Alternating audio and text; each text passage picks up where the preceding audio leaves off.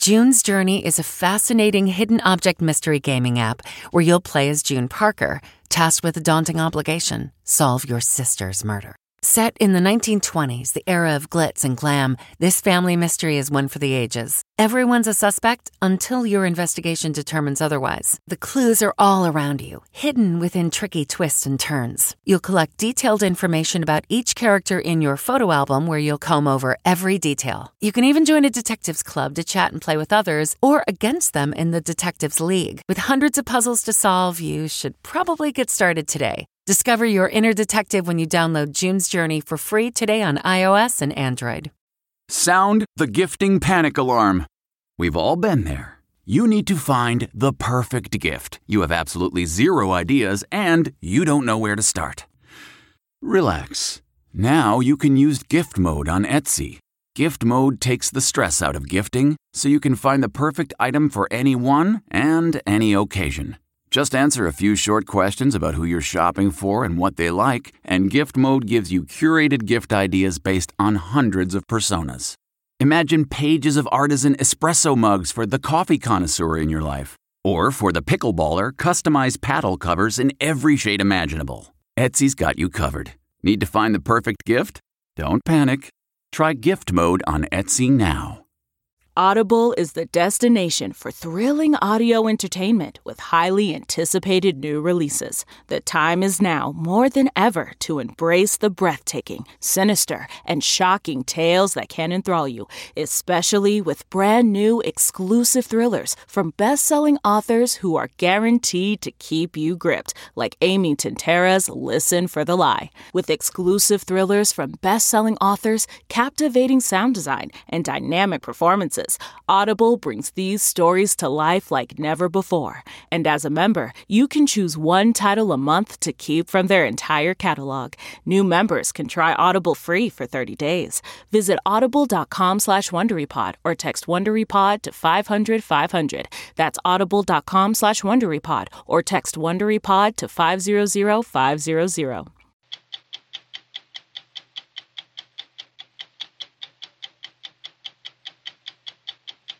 Is America prepared for the coronavirus epidemic? Have you been around anyone who's tested positive for the coronavirus? 60 Minutes brings you inside the biocontainment unit at Johns Hopkins Hospital. You're ready to go into the room. Where medical staff are equipping themselves to treat infected patients.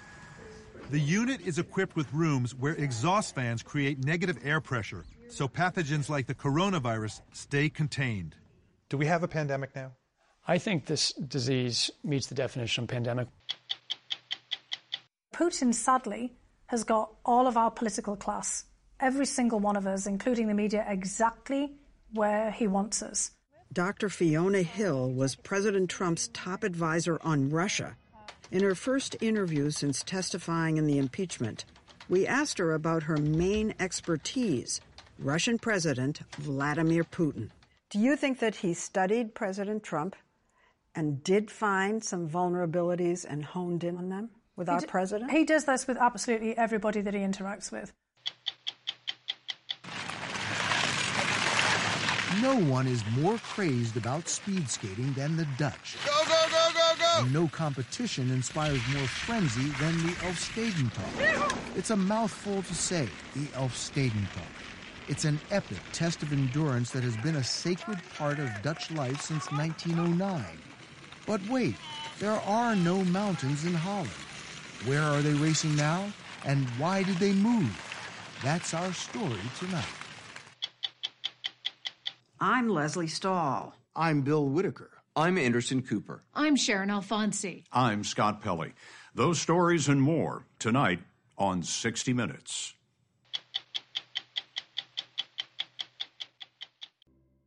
Thanks to ADT, our presenting sponsor. When it comes to protecting what matters most, your home and the people you love, it's probably not the best time to test out the latest trending fad. Go with what's tried and true. No one does it better than a leader of the home security category, ADT. ADT systems now feature Google Nest products to help keep your home safer and smarter. Check in on your home and manage your security system from virtually anywhere.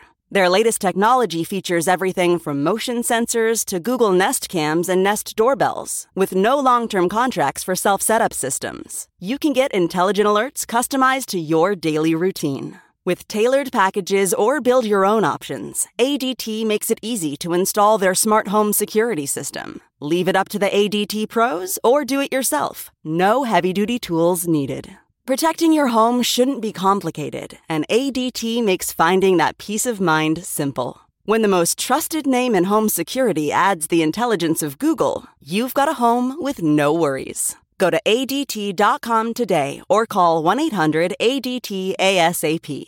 Google and Nest Cam are trademarks of Google LLC. ADT. Brilliantly safe.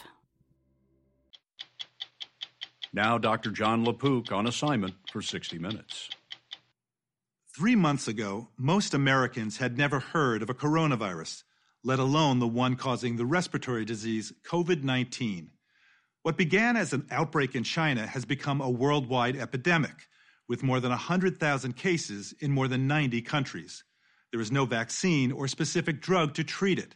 Instead, there is hygiene and quarantine. Here in the United States, there's been panic buying of sanitizers and panic selling of stocks.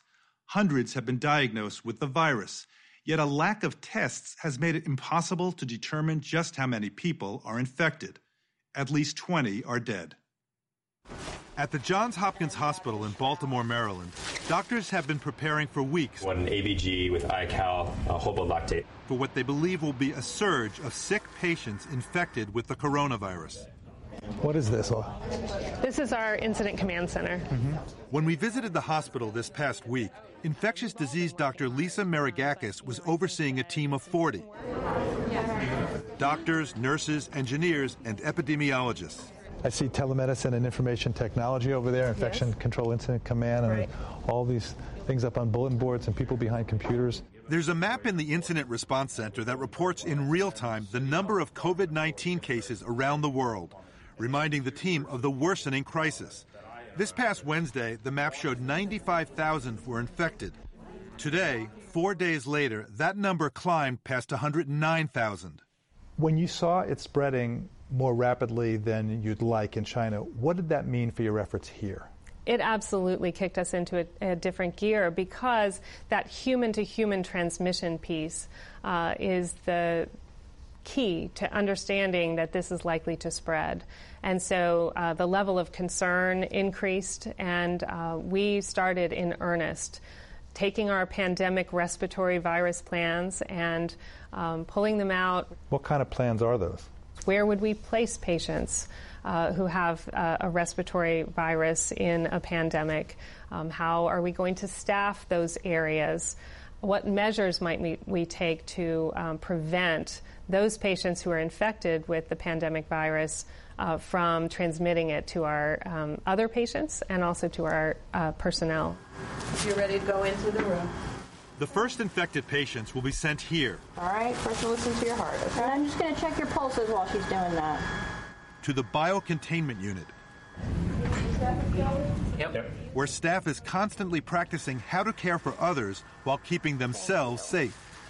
It's one of 10 like this in the country, funded by the federal government in the wake of the 2014 Ebola crisis. The unit is equipped with rooms where exhaust fans create negative air pressure so pathogens like the coronavirus stay contained.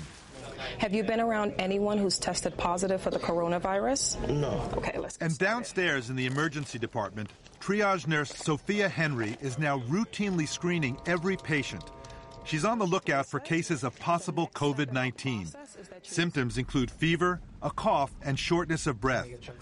Most cases, about 80%, are mild, but more serious cases can lead to extensive lung damage and death. Reports so far suggest that children appear to be relatively spared from severe infection. We know that patients are understandably concerned about this. What are you seeing in terms of the doctors, nurses, and other personnel here? So people are concerned. We're human. We have children at home. We have family members. Some of us are taking care of ill relatives. We are not martyrs. We are not here to sacrifice ourselves. We want to be safe, too. But we have to take care of the patients. This is what we do. And what do you think you would feel if it turned out that somebody was positive?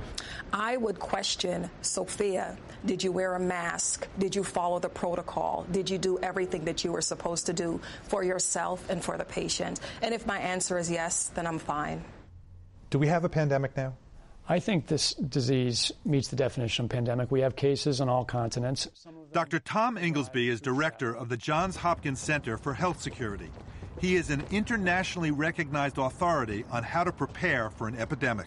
The United States is now, we're rated number one. We're rated number one for being prepared. Late last month, President Trump cited one of Dr. Inglesby's reports on global pandemic preparedness. What was your reaction to that? I was surprised to see that report. I didn't know it was coming. And it is true that the U.S., when you measure capabilities up and down in public health, healthcare, surveillance, the U.S. is better prepared than any other country. But it's also true that the report says that no country is really prepared for a major pandemic and that every country has work to do. Good morning, and thank you all for being part of this Pandemic Emergency Board. 4 months ago, to help expose weak spots in disaster preparedness, Dr. Inglesby gathered industry and government leaders from around the world for a simulation exercise. Attending were representatives who could be hard hit during a global pandemic. Industries like airlines and hotels, and organizations like the World Bank and the United Nations. Officials from the Centers for Disease Control were also here, from both the U.S. and China. Remember, this was just a few weeks before the outbreak began in Wuhan, China. That we make sure that there is concise communication with all healthcare facilities where these patients are being treated. The group spent an intensive day simulating how they would handle a pandemic of a new strain of coronavirus, one much deadlier than COVID-19. The simulation utilized actors reporting on the fictional outbreak. Even worse, international travelers have been arriving at their destinations symptom-free. Complete with fictional travel bans, shortages of medical supplies, and economic freefall. I think it opened the eyes of leaders in various places. We had the CDC director from China was one of the participants, and he has commented since then how eerie the similarities are between the exercise and real life. This past week, airlines canceled thousands of flights, and a travel industry trade group predicted virus fears could cost more than $100 billion in lost revenue. The major disruptions in travel and trade that start pretty early in a pandemic. We're beginning to see difficulties in supply chains around medical supplies, ingredients for antibiotics. How were you able to nail it so accurately? Well, we've seen a number of problems that haven't been solved with Ebola and with 2009 H1N1 influenza. So if you kind of gather up the lessons of those various outbreaks and how governments have responded, they kind of work together and tell a story. The biggest setback in the government's response to the coronavirus outbreak has been its inability to deliver diagnostic tests to hospitals and labs across the country, making it impossible for doctors to definitively diagnose the infection and hampering efforts to stop its spread. I've said from the very beginning, we need millions and millions and millions of tests out there. If we have 1.5 million or 2 million next week, great. If we don't, too bad. We should have had it. Let's try for the next week. No one in the U.S. has more experience fighting infectious disease outbreaks than Dr. Anthony Fauci. As director of the National Institutes of Allergy and Infectious Diseases since 1984, Dr. Fauci has served as scientific advisor for every president since Ronald Reagan. He's now a prominent voice on President Trump's coronavirus task force. Did the shortage of testing kits allow this virus to spread more widely than it might have? Obviously, you would like to have had tests available to do more widespread testing, but I don't think you can make a direct line to say that if we had more tests, this would have been substantially different. You can't guarantee that. But you may have been able to identify somebody with minimal symptoms that, let's isolate them. Let's figure out who their contacts are. Why don't we say it in a more, I think, realistic way? It always would have been better to have tests earlier. We are now seeing community spread in the United States, like what happened in King County in Washington state.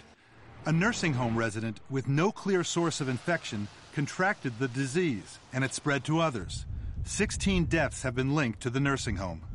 Is there any reason to think it's not going to spread widely throughout the entire United States? It depends on the ability to do the kinds of public health measures that could have an impact on the degree to which it spreads. The decision to do the travel restriction from China, retrospectively now, was a very wise decision, no doubt, because we would have had many, many more cases coming in, particularly from Wuhan, which would have seeded the country. In China, millions are quarantined. Is that where we're headed here in the United States? I don't imagine that the degree of the draconian nature of what the Chinese did would ever be either feasible, applicable, doable, or whatever you want to call it in the United States. I don't think you could do that. The idea of social distancing, I mean, obviously that's something that will be seriously considered depending upon where we are in a particular region of the country. Social distancing is already happening in the U.S. People are staying away from each other. Tens of thousands of students are out of school. Many athletic competitions are either canceled or played without fans. Officials are urging people at high risk, like the elderly and those with serious underlying health conditions, to stay home as much as possible. We don't try to stop the flu through quarantine. We don't try to stop the common cold through quarantine. Yeah, and the reason is because you know each season, with some degree of variability, that come March and April, it's going to go down. There's no guarantee, Dr. Fauci told us, that the coronavirus will die down in warmer weather. Also, we have a vaccine and medicines for the flu. Right now, for the coronavirus, there are no proven treatments. Dr. Fauci's lab at the National Institutes of Health has created a prototype for a vaccine, but he estimates it will be at least a year before it is approved for widespread use. Anybody that needs a test can have a test. They're all set. They have them out there. In addition to that, they're making millions of more as we speak. After a week of mixed messages, government officials promised there will soon be at least 1 million more tests available. But today, there are nowhere near enough. Early on, the administration was criticized for downplaying the outbreak. What's the danger of minimizing the risk of an infectious disease outbreak? Well, I mean, the danger of minimization in any arena of infectious disease and outbreak is that you might get people to be complacent, number one. Number two, when bad things happen, your credibility is lost because you've downplayed something. I think a lot of people are very interested in the relationship between the scientists and the administration. Right. And specifically, if President Trump says something like, at the beginning of February, like, we think we have it under control, you're in the room. Were you able to I push back, of course. Some people have been worried that you've been muzzled. I'm not muzzled because I'm talking to you. Exactly. You're right here. Okay. So that's really important because we've seen This past week, Dr. Tom Inglesby told Congress and 60 Minutes one of the duties of public officials is to be candid. It's a natural instinct of a health official or a government official to want to reassure people. Public health agencies aren't departments of reassurance. They're departments of public health. They need to tell people what kind of interventions will be most useful for their families, for their communities, what individuals can do to try and decrease their own risks. The very act of being honest and putting in perspective is reassuring, even if the information itself is worrisome. Yes, it's true. I think there are going to be challenges and there are going to be a lot of sick people, but I think we've got a very, very strong healthcare system and a lot of talent in our public health agencies, an incredible scientific base in this country, and very, very strong industry in the right places. So I think we're going to get through it. I think it's just going to pose a lot of challenges along the way.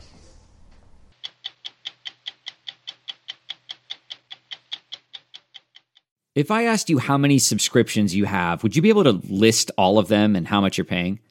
If you would have asked me this question before I started using Rocket Money, I would have said yes, but let me tell you, I would have been so wrong.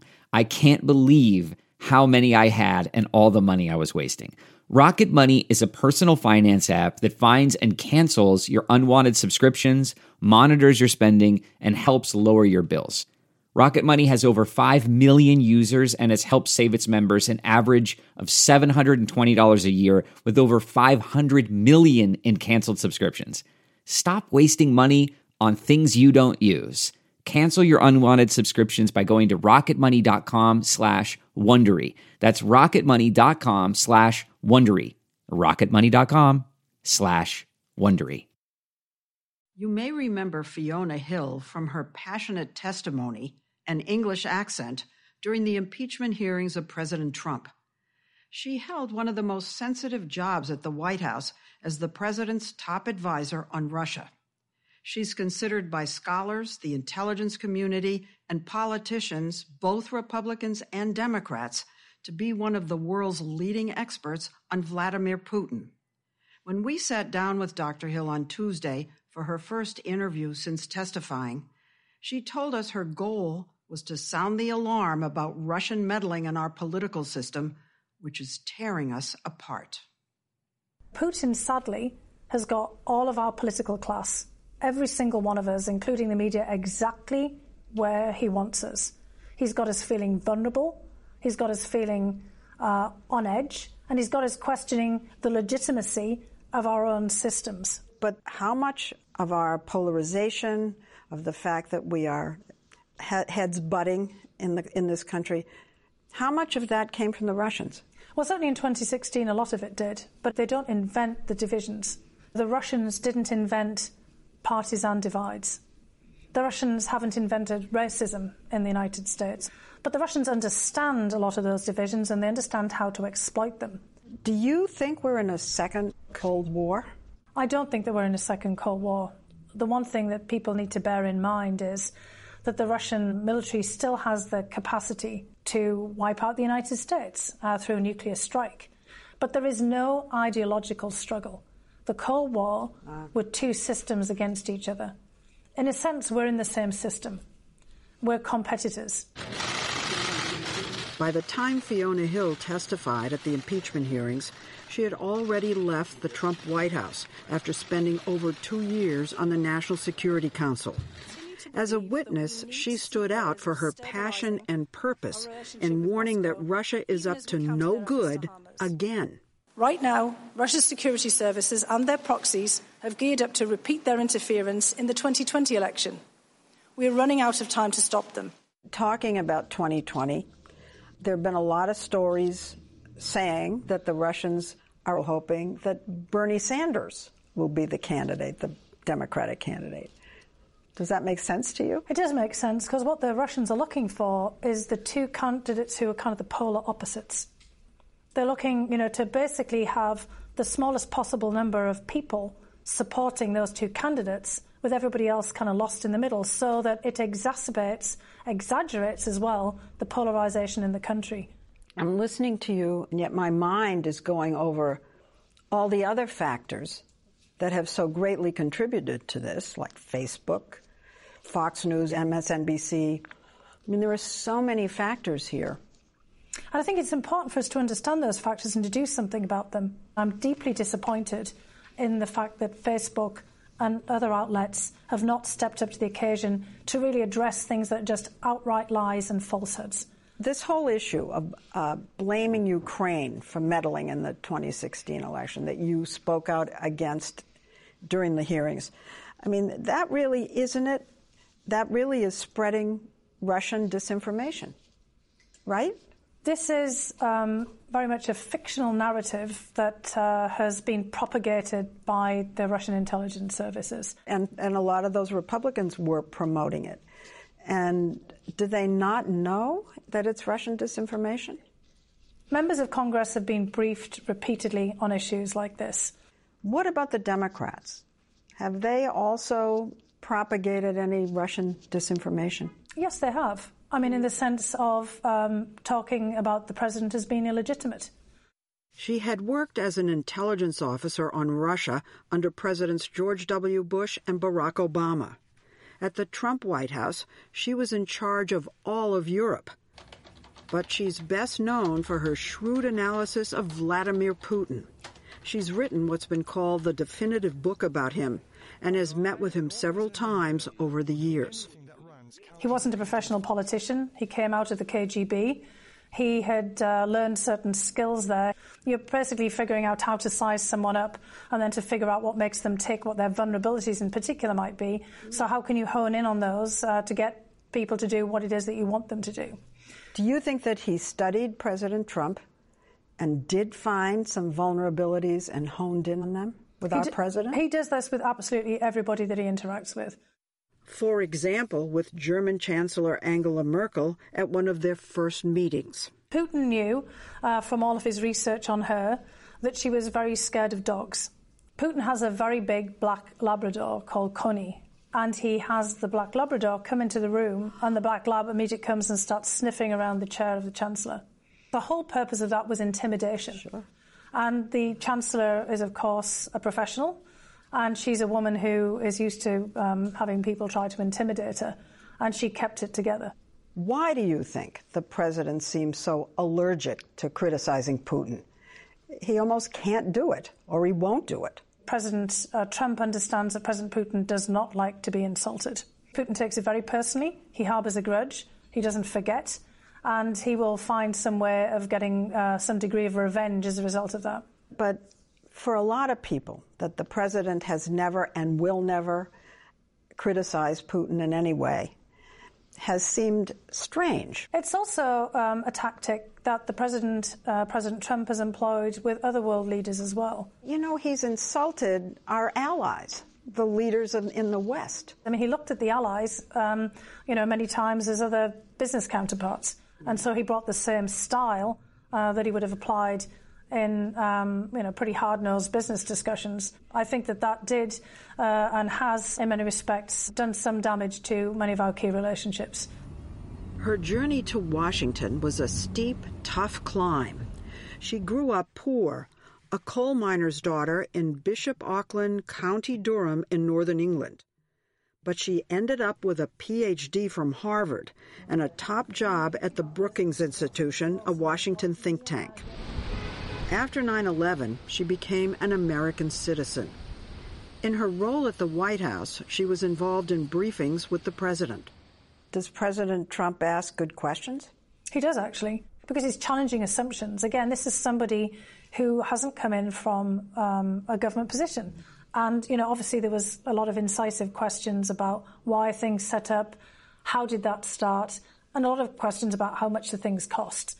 I think the big disadvantage of constantly challenging is the fact that, this disruption, this constant disruption, often makes it very difficult to move forward.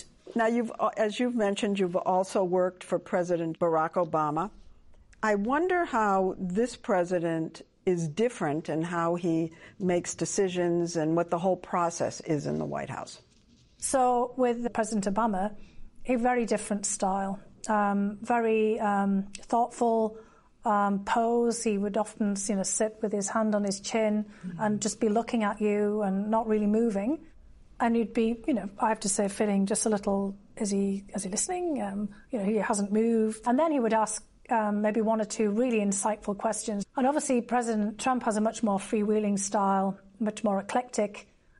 He has his briefings, with different people, and he just gets the information from a lot of other sources. What about the fact that the president seems to be getting rid of, purging almost, people with expertise, people with a lot of experience in intelligence or diplomacy, and replacing them with people who are loyal to him? We've got ourselves into a situation where government service is somehow seen to be a political act rather than an act of civic duty or of public service. There's been a lot of bandying around of this term of radical unelected bureaucrat. We're in the middle of a public health crisis. You don't want somebody who's just looking on Google or Wikipedia, looking up, the coronavirus online. Most of the public health officials are public servants and experts. We need those experts at times of crisis. And so it's deeply disturbing to see people trying to bring them all down for, their own domestic political purposes. I'm sitting here, and every time I ask you a question about President Trump, you defend him. And then you say things like that, and I keep thinking, well, she's criticizing the president without saying his name. There's an awful lot to criticize for everybody, correct? And I don't think that at this stage where we are in our political life that it does any good about doing any kind of personal criticism on anybody. But at the hearings, she seemed far more critical, describing a chaotic White House with NSC officials like her left in the dark, while rogue operators were off on missions for the president, like then-Ambassador Gordon Sondland. Because he was being involved in a domestic political errand, and we were being involved in national security foreign policy, and those two things had just diverged.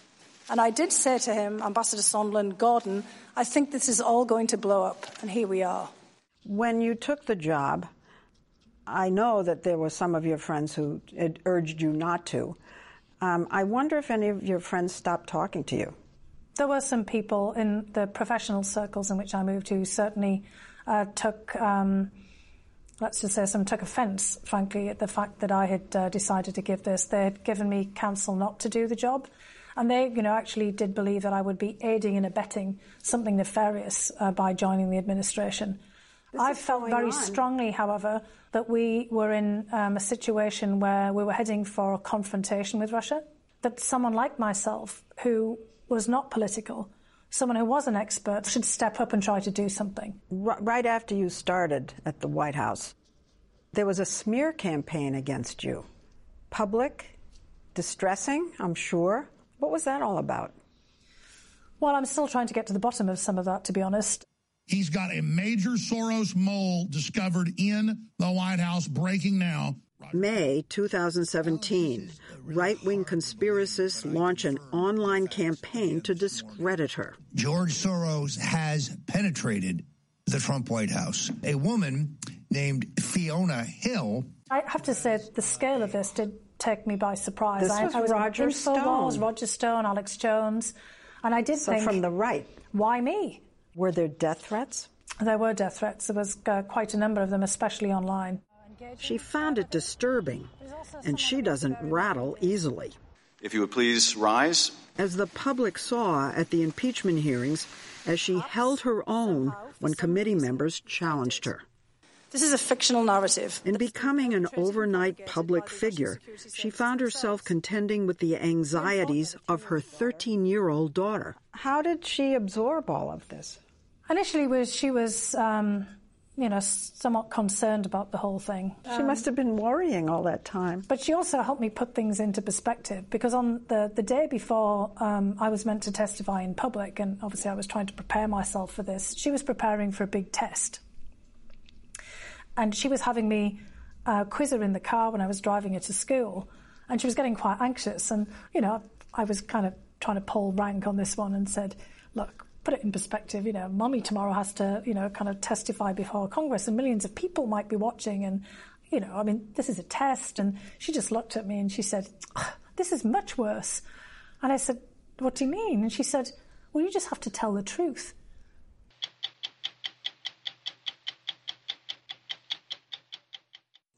Achieving a gorgeous grin from home isn't a total mystery with Byte Clear aligners. Just don't be surprised if all of your sleuthing friends start asking, what's your secret? Begin by ordering your at-home impression kit today for only $14.95. Byte Clear aligners are doctor-directed and delivered to your door. Treatment costs thousands less than braces. Plus, they offer flexible financing, accept eligible insurance, and you can pay with your HSA FSA. Get 80% off your impression kit when you use code WONDERY at Byte.com. That's BYTE.com. Start your confidence journey today with Byte. No one is more crazed about speed skating than the Dutch, and no competition inspires more frenzy than the Elfstedentocht. It's a mouthful to say. It takes some practice. Elfstedentocht. It means the 11-city tour. It's a punishing 125-mile race that links 11 cities along frozen canals. It's an epic test of endurance, and it's been a sacred part of Dutch life since 1909. The winner becomes an instant celebrity. There are no bigger heroes in the Netherlands. Now the legendary race is under threat. But as we found out, the Dutch will go a long way to keep the tradition alive. It's 6 a.m., race day. Thousands of Dutch skaters shiver in the dark, steeling themselves for the marathon ahead. Goggles protect against the freezing cold. Headlamps are the only way to spot the dangerous cracks in the ice. Jockeying for position, the racers push toward the starting gate. At the gun, they stream eagerly into the darkness. From the air, it looks like rush hour. Careening around tight corners, the skaters fight for every inch. Soon, the early morning sky is flooded with pink light. It spills over the mountains. But wait a minute, there's something wrong with this picture. There are no mountains in Holland, and that's a lake, not a canal. Turns out we're not in the Netherlands, where the Elfstedentocht is supposed to happen. The Dutch have moved the whole thing 750 miles away to Austria. Why? Back in Holland, winter is just not showing up the way it used to. What do you feel when you look at this now? I feel extremely disappointed because I know it's not going to happen this winter. Chief organizer Wiebe Wieling has the thankless job of working all year preparing for the Elfstedentocht as if it's going to happen. His group even has a dedicated national weather forecaster on high alert for freezing temperatures. There's no fixed date. It just needs to get cold enough. And that hasn't happened in Holland for 23 years. In your lifetime, have you seen the weather change, the winters change? Yes, we see less winters and less severe winters. It's changing. We met at the Bridge of Tiles, where the grip of this race on the national psyche is on full display. Anyone who ever finished the Elfstedentocht is immortalized here. Wieling raced it twice. Do you remember when you raced? Yes. I know the day I got married, but the 2 days I raced are even bigger. My wife is not here, so I can say it. But that's the way it is for most of the participants. There's even a term for this skating obsession, Elfstedentocht fever. As soon as the temperature drops, the Dutch start praying for ice. But these days, you're more likely to find ice indoors. Global warming has slashed the chances of another Elfstedentocht happening in Holland to a sliver. For world champion skater Erban Venemars, that cuts right to the heart. People ask me, like, would you give all your medals away for one Elfstedentocht? Of course. You have 2 Olympic medals, 6 World Speed Championships. Yeah. You're a national champion. Yeah. And all given away, you would give all that away to run this race. Yeah. It's that important to you. Yeah. I think it's come so close to where sport is all about. He told us his biggest regret was that he's never skated the Elfstedentocht in Holland. He was away at the 1997 World Cup last time, and he worries there might not be another chance on home ice. What would that mean to the Netherlands? That would be a loss for Holland, a big loss for Holland, a loss for our tradition, about our culture, because it's who we are, it's what we do. We skate. The last Elfstedentocht in Holland is now the stuff of legend. 16,000 skaters strapped on their blades. Millions took the day off and cheered as a Brussels sprouts farmer named Henk Angena sprinted the last few yards to win. Yeah, it was crazy, but I have a super day. Wat een fantastische winnaar. He had skated 125 miles without stopping in less than 7 hours. 6 hours and 49 minutes and 11 seconds. And 11 seconds. 11 seconds, yeah. It's not just a race. No, it's not a race. Overnight, he became a star. There's no prize money, but with his newfound fame, he traded sprouts for show jumpers. The race, he told us, changed his life. The day before the race, nobody knows your name. Yes. The day after the race, everybody. Everybody in the Netherlands, knows who you are. Yeah. What's that like? You're a hero. I'm a hero, but I'm still Henk Angena. Now a coach, he was among the thousands of Dutch skaters who packed up and poured into Austria for the relocated race, for what's called the alternative Elfstedentocht. Sitting high in the Alps, tiny Weissensee, a village of 700, balloons to 6,000.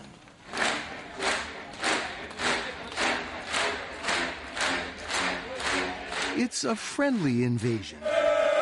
There are boisterous Dutch pep rallies ahead of the race. Plenty of Dutch treats.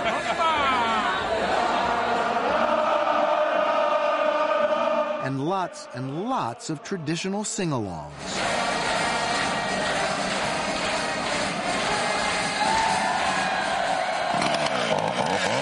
How the race ended up here is partly down to this guy, the Icemeister of Weissensee, Norbert Yank. In 1989, he helped persuade a visiting Dutch businessman that Weissensee always had good ice. This year, 10 inches thick. So that's thick enough to hold all of these skaters. Das ist gut. Das Eis ist perfekt. The ice is perfect. Yeah. This yearning for ice is why the Bloom family is here. We met them getting down to the business of carb loading ahead of the race. They had driven 11 hours from the Netherlands to get here. So you are the Blom family. And there were a lot of them. I'm Geert Blom, the eldest one. I'm Janneke Blom. I'm Florence Blom. I'm Frederike Blom. I'm married to this Blom. I'm Sharik Blom. Even the youngest, at 10 years old, was aiming to skate 60 miles. And I hope to skate with my mom. All the Blooms had the fever. I'm Stanny. Well, almost all. I don't like skating. Tomorrow we all have this. And also here. Yeah, so you can recognize us. Yeah. These days... Johan Bloom explained what the race meant to them. The biggest sport events in America, what is that again? The Super Bowl. Yeah, the Super Bowl America kind of comes to a standstill. At that times 3 would happen if Netherlands would have an Elfstedentocht. Really? I think the Netherlands must be the only country in the world where people hope and pray for a really cold winter.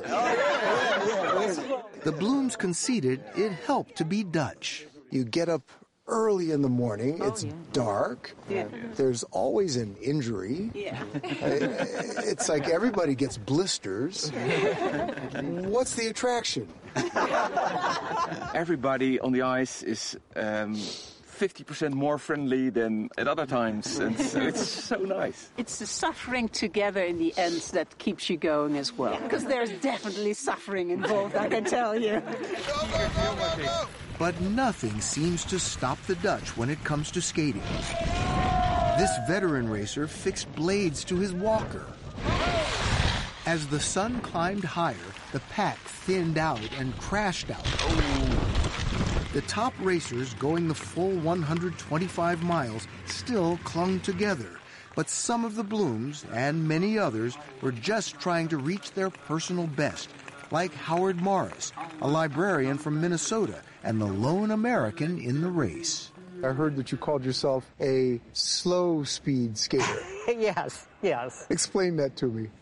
You'll notice a lot of the Dutch people are very tall, much taller than I am, which gives them longer legs, which also gives them the ability to do a long stroke with their legs. Morris told us he'd started speed skating in his 40s. When he dreamed of doing an Elfstedentocht, a Dutch friend told him he'd have to go to Austria. What do you think of the fact that they have not been able to have an Elfstedentocht in the Netherlands since 1997?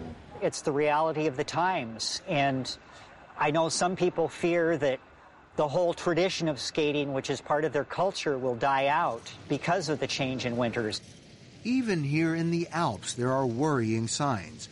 While Weissensee had ice, the village had almost no snow, and this year's race was limited to only half of the lake. The ice wasn't thick enough elsewhere.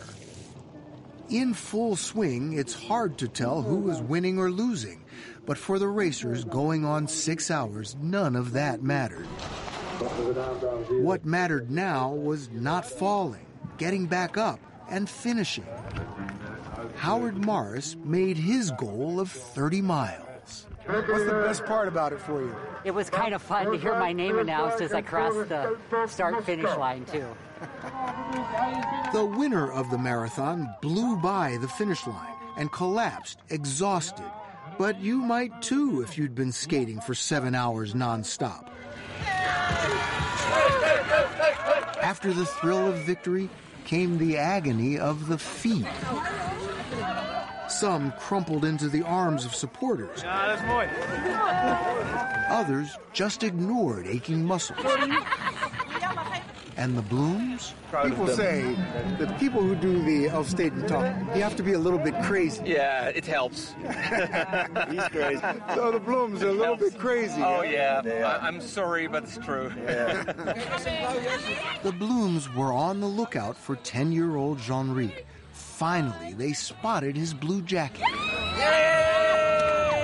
Jean-Ric had skated about 60 miles in just over 9 hours. You know, there have been a couple of broken bones here. Yeah. Somebody got taken away on a helicopter. Yeah, I mean, this can be dangerous. It is. If you're tired, you know, your coordination is not that what you wanted anymore. And you see the crack, but your legs won't do anymore what your brain's telling them to do. Yeah. As the day faded, the racers summoned the last of their energy. These skaters had watched the sun rise, and now the sun had set. That night, the skaters were toasted at a traditional blister ball. But if this bunch was hurting, it was well hidden.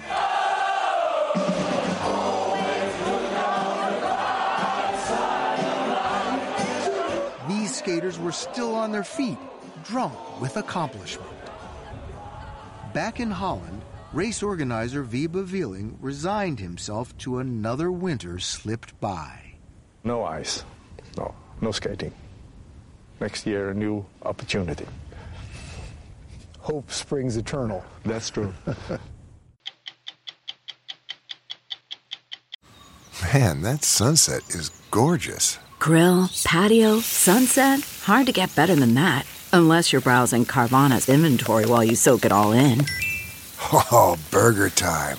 So sit back, get comfortable. Carvana's got thousands of cars under $20,000 just waiting for you. I could stay here forever. Carvana, where car buying meets comfort, meets convenience. Download the app or visit Carvana.com today. In the mail this week, both condemnations and kudos for National Security Correspondent David Martin's story on the trial of Navy SEAL Eddie Gallagher. My husband and I were very disappointed to see a feature story on someone who does not merit any more national attention. Other viewers came to a different conclusion. Thank you for showing Eddie Gallagher's story. It was insightful and well done. Too many people are so quick to judge without knowing the whole story. I'm Leslie Stahl. We'll be back next week with another edition of 60 Minutes. Don't miss true crime anytime you want, anywhere you go with the 48 Hours podcast. Real crimes. Like a John Grisham novel come to life. Real lives. He pointed a gun to me and said, "This is the day you die." And he shot me. Real justice. There's some questions that have to be asked and need to be answered. I'm an innocent man, and I hope the whole world can see it now. Catch the latest episodes of 48 Hours wherever you get your podcasts. Always on the go, now you can take CBS Mornings with you. Wake up to your daily dose of news and interviews with today's leading figures in politics, business, and entertainment in the CBS Mornings On the Go podcast. It's available every weekday wherever you get your podcasts. Are you a fan of 60 Minutes? You can represent the most watched series on television with shirts, sweatshirts, mugs, and more at ParamountShop.com. You can take 20% off with code MINUTES20. That's 20% off at checkout on all 60 Minutes products with code MINUTES20 at ParamountShop.com.